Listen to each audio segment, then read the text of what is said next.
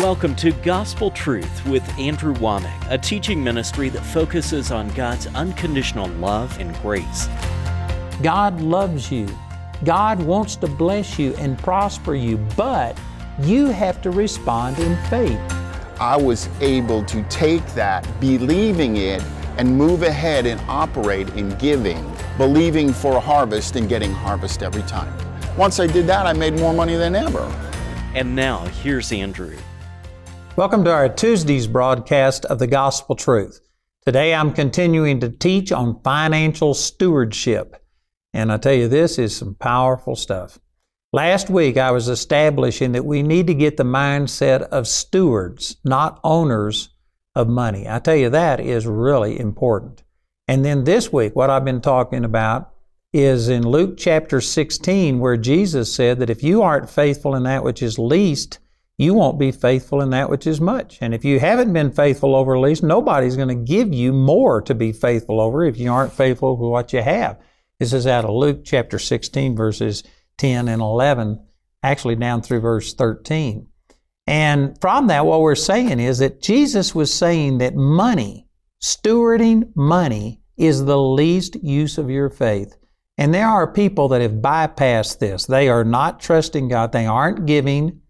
They aren't consistent givers. They're just sporadic. They give emotionally when they get touched or when somebody has a need or something like that. But they aren't deliberate, on purpose givers, systematic givers.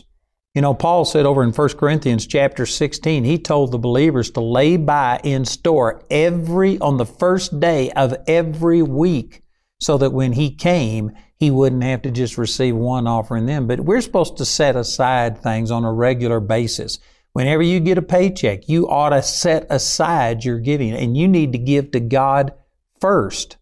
The Bible talks about giving God the first fruits, not the leftover fruits, not the what I can spare fruits.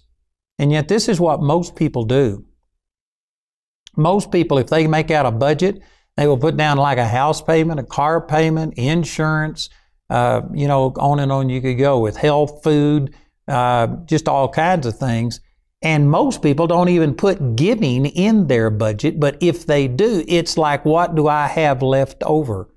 But the Scripture says it's supposed to be a first fruits offering. We should be giving off the top. The very first thing you ought to do is to say, if I make this much money, here is how much I'm going to give. And it ought to be the very first thing that you do. You know, my wife and I'm only saying this for purpose of illustration. I'm not trying to say we do everything right or anything, but we have a give account that is separate from our main account.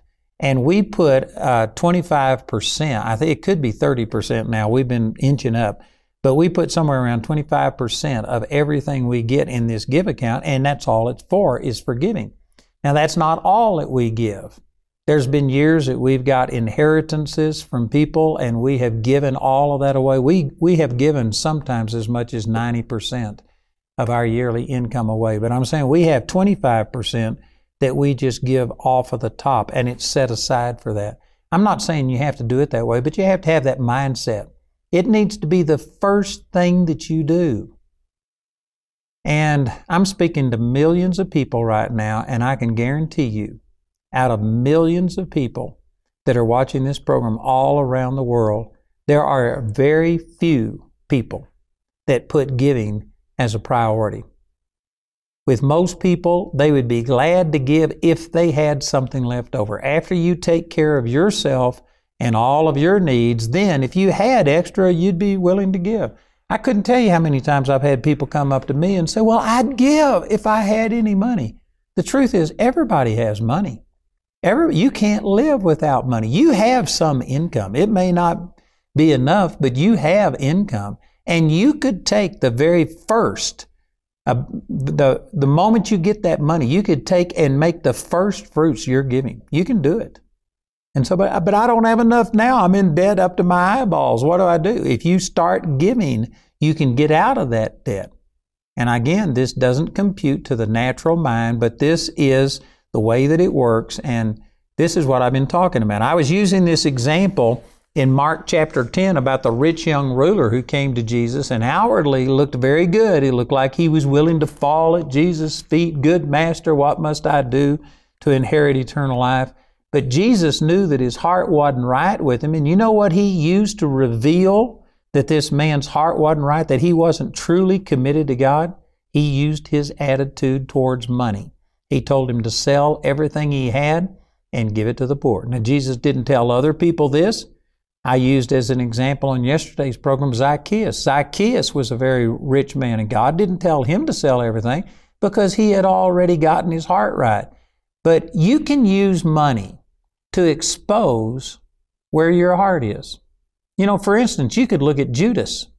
When Judas saw this woman come with the alabaster box of ointment, and she broke the box and poured it on Jesus' feet, and it was about a year's salary, Judas immediately, why was this waste made? It could have been sold and the money given to the poor. And it says, he said that not because he cared about the poor, but because he was a thief and he wanted what was in the bag. It was out of covetousness. And did you know Judas, the man who wound up betraying Jesus, he had a problem with finances. He was a thief. He was stealing money from the disciples' treasury. And I'm guarantee you, people who have this attitude and get upset when you go to talking about money and they have this Judas attitude, it reveals a lot about what's in your heart. People can say, oh, I love God. I love God with all of my heart. I've given my whole life to the Lord. You can go look at their giving and find out whether they truly love God with all of their heart. And I know that there's some of you that take offense at that and say, man, you are making a bigger deal out of this. I'm not doing anything that Jesus didn't do right here. This man's heart wasn't right. Jesus knew it. And it says, beholding him, he loved him. He didn't say this out of anger. He said it because he loved this man. And he wanted to see this man set free from the spirit of mammon. You know, I'm going to talk about this more, but over in Luke chapter 16, verse 13, I read those verses, but I hadn't really commented on it. It says, you cannot serve God and mammon. And you know the word mammon here, it literally means money. It's translated that in most of the modern translations. But, you know, a good friend of mine, Creflo Dollar, he's taught on this, and I've really gotten a lot out of what he says, that mammon is more than just money. It's talking about the spirit that is behind money, this covetous spirit that is behind money. You cannot be slave to covetousness and slave to God at the same time. And I guarantee you, your money, your use of money says more about you than all of your words put together. And I can hear television sets all over the world turning off right now because, man, they don't want to hear this, but it's the truth, and the truth will set you free.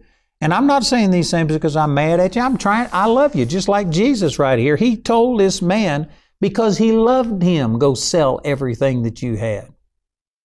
You need to get free from the control and the dominance of money.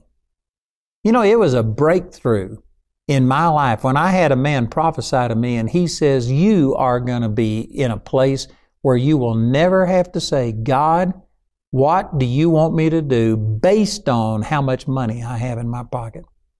This prophecy said you're going to get to where you are going to disconnect from limiting God by money and just say, God, what do you want me to do? And you know, I can truthfully say that we've built $75 to $80 million worth of buildings debt-free. We've got a parking garage that we did pay for, but I'm getting out of debt on that quickly in the name of Jesus. But we got $75 million worth of very nice buildings that I built debt-free, and I didn't do it based on what is it going to cost me and see what I could afford. I did what I felt God put in my heart. You can get free from this spirit that controls you and dominates you and makes you think a certain way to where you just start thinking about, God, what is your will? Not about what can I afford. I'll tell you, this is important things. And so after Jesus had said this to this rich young ruler, he left and he was sad because he had great possessions. And listen to what Jesus said to his disciples right here in verse 23, Mark chapter 10, verse 23. Jesus looked round about and saith unto his disciples, How hardly shall they that have riches enter into the kingdom of God? What a statement. Again, if I wasn't reading this from Scripture, if Jesus wasn't the one that said it, if I just came out and said, if you've got money, you're going to have a very hard time being born again and flowing in the kingdom of God. If I was just to say that on my own without quoting Jesus, I can guarantee you there's many of you watching this that would brand me a heretic. You would say that this is some kind of a cult, and yet this is exactly what Jesus said. And look at the response of His disciples. It says, and the disciples were astonished at His words. In other words, this was a radical statement then, just as it is now. And Jesus went on and said, He answered again and said unto them, Children, how hard is it for them that trust in riches to enter into the kingdom of God? So by putting these two statements together, you see that it's not having money that's the problem. It's where is your trust? Are you trusting in your money, or are you trusting in God? A person who says, oh, I'm trusting in God, but then God says, give and it shall be given unto you, good measure, pressed down, shaken together, running over, etc. Luke 6:38. And God says that, but you don't give because you need this money. You got to pay your rent. You got to buy gas. You got to buy groceries. I want to give, but I can't give. You can say what you want to, but you are trusting in those riches. If you were trusting in God, then you would say, God, in the natural, it looks like I won't be able to make it if I pay my tithes, if I give to this cause. But my trust is in you. It's not in this money. And so I'm going to prove it by giving this, and I trust you. See, that's what money and giving is all about. It's not that God needs your money. You know, the Bible says in Psalms chapter 50 or 51, it says that Jesus owns all of the cattle on 1,000 hills. And technically, He owns the hills too. It says right there in that context, it says, if I was hungry, I wouldn't ask you. In other words, God is saying, look, I don't need you to offer a sacrifice because of me. It's not like I'm hungry. It's not like I need more cattle. He didn't need the Old Testament sacrifices, and God doesn't need your money in the New Testament. And I know somebody's saying, well, you preachers sure do. Did you know God could have set it up differently?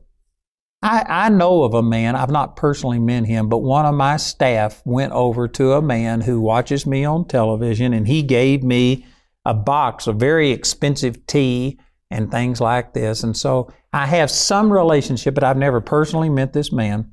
But this man who works for me, he went over there, and the guy picked him up from the airport in his Bentley limousine that followed his other Bentley limousine. He had two Bentley limousines, took him to his mansion that he lived in. The man had just bought, I think, his 53rd or something boat tanker. And that boat cost $53 million, and he had over 50 of them like that. This guy is filthy, stinking, dirty rich. Now, again, I'm not saying these things. I don't covet this man's money. He's free to do whatever he wants to do. He gave me a box of really nice tea, and so that's fine. But I'm saying he's never given me anything beyond that tea, but he could. This man is a billionaire. He could have given me enough money that God, if He wanted to, could set it up so that I would never have to receive an offering, so that I'd never have to mention money or anything. God is not limited. There are some of His people that God could just take care of everything, but I can guarantee you that's not the way that God wants it done. I used to pray in the beginning of my ministry. I hated receiving offerings. I hated talking about money, because people always suspect that a minister is talking about money because you're trying to get their money. You're trying to get people to give to you. And so I just didn't like the criticism. And I actually prayed that God would just give me so much money I'd never have to mention money. I'd never have to receive an offering or anything. But over the years studying the Word, God has convinced me that that is not His will. It's not that He needs our money. It's not that I need your money, but you need to trust God. And I believe that if I had billions in the bank, which I don't, but if I had so much money that I never had to receive an offering again, I would still receive offerings because it's good for you. It's all about you trusting God. It's not about what my need is. You know, I was invited to minister in one of my Bible school graduates' church, and they lived up in the mountains of Colorado. They only had like 30 people in their church, and since it was such a small group, they asked 2 other churches to go together with them, and so we met, and there was maybe 100 people total that came to these meetings. And because there were so few people, they were afraid that they wouldn't get a very good offering for me, so the pastor asked me if I would receive my own offerings. So I got up and I started by telling the people, I said, I just came from Charlotte, North Carolina, where the people gave me, like, I forgot what it was, but it was hundreds of thousands of dollars for 5 days. I said, I am not a poor preacher that just got into town, and if you don't give, I won't be able to get home. I said, I don't need your money. That's the way I started the offering talk. And when I said that, man, you could just see all of the color drain out of this pastor's face, like, well, man, you killed the offering. Because again, see, most people, the only way that they receive offerings is to say, we're in need, we're in trouble, could you please help us? And they play on pity and they get sympathy, and people give out of a sense of obligation or out of a sense of pity and compassion. And even though that is one motivation for giving, that is really not the right representation of things. I got up and told the people, I don't need your money. You need to give for you, not for me. And I started teaching them about how trusting in money and saying that you're trusting God, but then not acting on it, not doing something that puts you in a position where you need God's blessing to be able to make it. I said, that's the problem. That's what giving is all about. It's about trust. It's about showing that, God, I'm not only going to say this, but I'm going to demonstrate that you are my source. And to prove it, I'm taking a portion of what I've got and I'm giving it away because I believe that you will multiply it back to me. That's what giving is all about.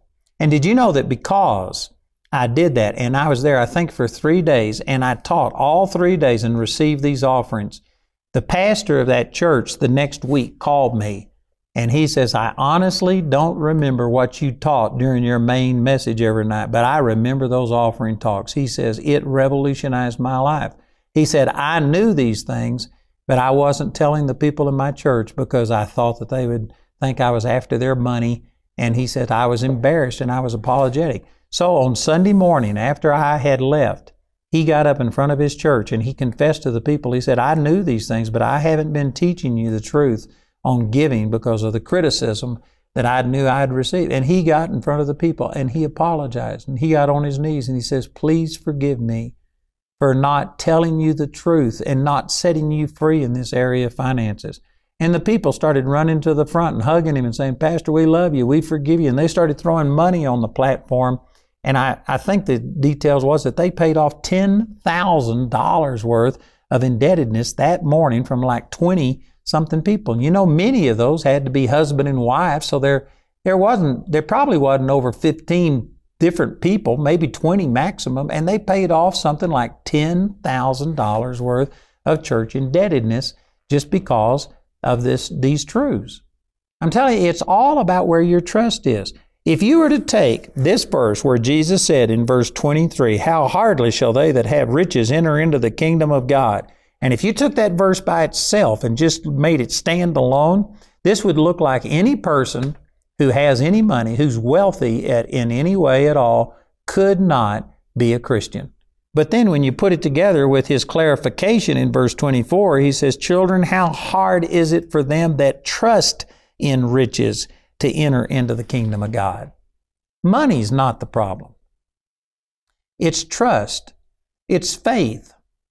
What are you putting your trust in? And if you're saying, well, I want to give, but I need this money, you know what you're doing? You're trusting that money more than you're trusting God. And you can whitewash that. You can try and align those words, put them together any way you want to, but there's just no way to change that. If you aren't giving, if you aren't tithing and giving even above a tithe and giving when there's opportunity to be a blessing to someone, and if you aren't doing it because you need this money, then you are trusting in that money more than you're trusting in God.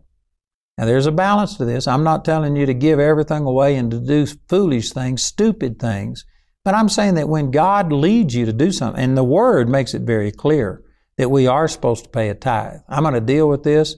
There's some people that say, well, in the New Testament, the tithe was an Old Testament thing. In the New Testament, we don't tithe. I'm going to answer all of these questions in more detail as we go through this series. Or you could get these materials and it would answer this in more detail. But again, it's not money that's the issue. It's your trust. And if you're saying, I want to give, but I need this, you are trusting that money more than you're trusting God. And there's just no way around that. There's no other way to look at this. And so when he said this, look at this in the next verse, he says, it is easier for a camel to go through the eye of a needle than for a rich man to enter into the kingdom of God. And then it says, they were astonished out of measure, saying among themselves, who then can be saved? Man, if they were shocked the first time, now they're even more shocked because Jesus is saying it's easier for a camel to go through the eye of a needle than it is for a rich man to enter the kingdom of heaven. You know, I've heard my whole life this explained away as saying that what it means by the eye of a needle, that there were the large gates that they used to guard the city, and inside of these large gates there was a smaller gate that was called the eye of the needle, and a camel could get through there, but it would have to take off all of its burden and it would have to get down on its knees and just scoot through this small gate. And so people have used that to say that that's what it's referring to. In other words, it's not impossible, it's just difficult. It means you got to get rid of all of these other burdens and just get down to the bare things to get through there. No, that's not what it's talking about. You know, when I was in Israel, I asked our tour guide, I said, I want to see this eye of the needle gate. And he said, well, it's on the other side of the city. You know, I don't think we'll be able to get there today. I asked him a couple of times. And finally I said, I don't believe there is a gate called the eye of the needle. And he just looked at me and he says, what are you saying? I said, I don't think that's what it's talking about. I think it's talking about a camel, an animal, going through the physical eye of a sewing needle. And he confessed to me, he says, there is no eye of the needle gate.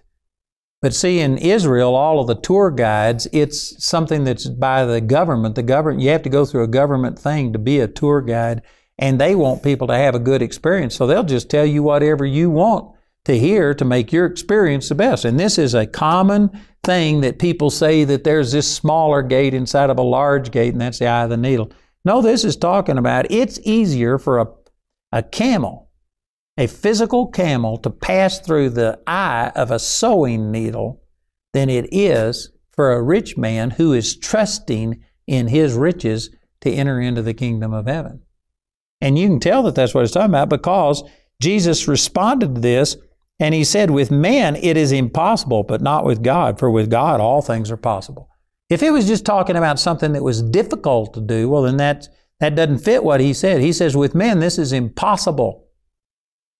So get this word picture. It's easier for a camel to go through the eye of a sewing needle than it is for a person who is trusting in their riches instead of trusting in God to enter into the kingdom of heaven. I'm going to take up right there tomorrow. You need to tune in and get the rest of the story. But I've got this teaching on financial stewardship, and I promise you this would really help you. The things that I'm saying, if they are true, which they are, I'm reading them straight out of Scripture, then this is something that we've got to deal with. It's much more important than what most people have realized. Please listen to our announcer as he gives you some information about how you can receive this product, and please call or write today. For those of you who would like to be partners with us, we've got a lot of things going on, and the thing that right now that the Lord has really laid on my heart is to get our parking garage paid off as quickly as possible. We actually have a $23 million loan on that 1,022 space parking garage. It's 5 stories tall, and I tell you, it is such a blessing. We are using it. It's a godsend, but we need to get it paid off. And the Lord laid on my heart to just ask for 23,000 people to give $1,000. And I know that that's a lot of money for some people. For other people, it's not a problem. But you know, if you gave $100 a month for 10 months, It would only take 10 months for us to come up with that. And if we get this paid off within just the next few months, I'll save nearly $7 million in interest. And if the Lord has led you to join with us, we have what we call a 1K club, and you can contact us. We have the number on your screen. Let somebody know about it, because we need to designate this money towards that. But we believe that we're getting our parking garage paid off quickly, and thank you for being a part of this. Join with Andrew and become part of the 1K Club today by going to awmi.net or calling our helpline at 719-635-1111. Andrew's complete teaching, titled Financial Stewardship, is available in either a CD or DVD album, or as a book or companion study guide. Also available is the Financial Breakthroughs DVD, which includes 6 true stories of people that experienced the freedom of turning their finances over to God. Each of these valuable resources is available for a gift of any amount. Or you can get the Financial Stewardship Package. This package includes the book, study guide, and your choice of either the CD or DVD album, as well as the Financial Breakthroughs DVD. This package has a catalog value of $115, but you can get it today for only $80. Also, Andrew would like to make available his redesigned Living Commentary Bible software. Download your copy of Andrew's Living Commentary and start studying through the Bible with Andrew today.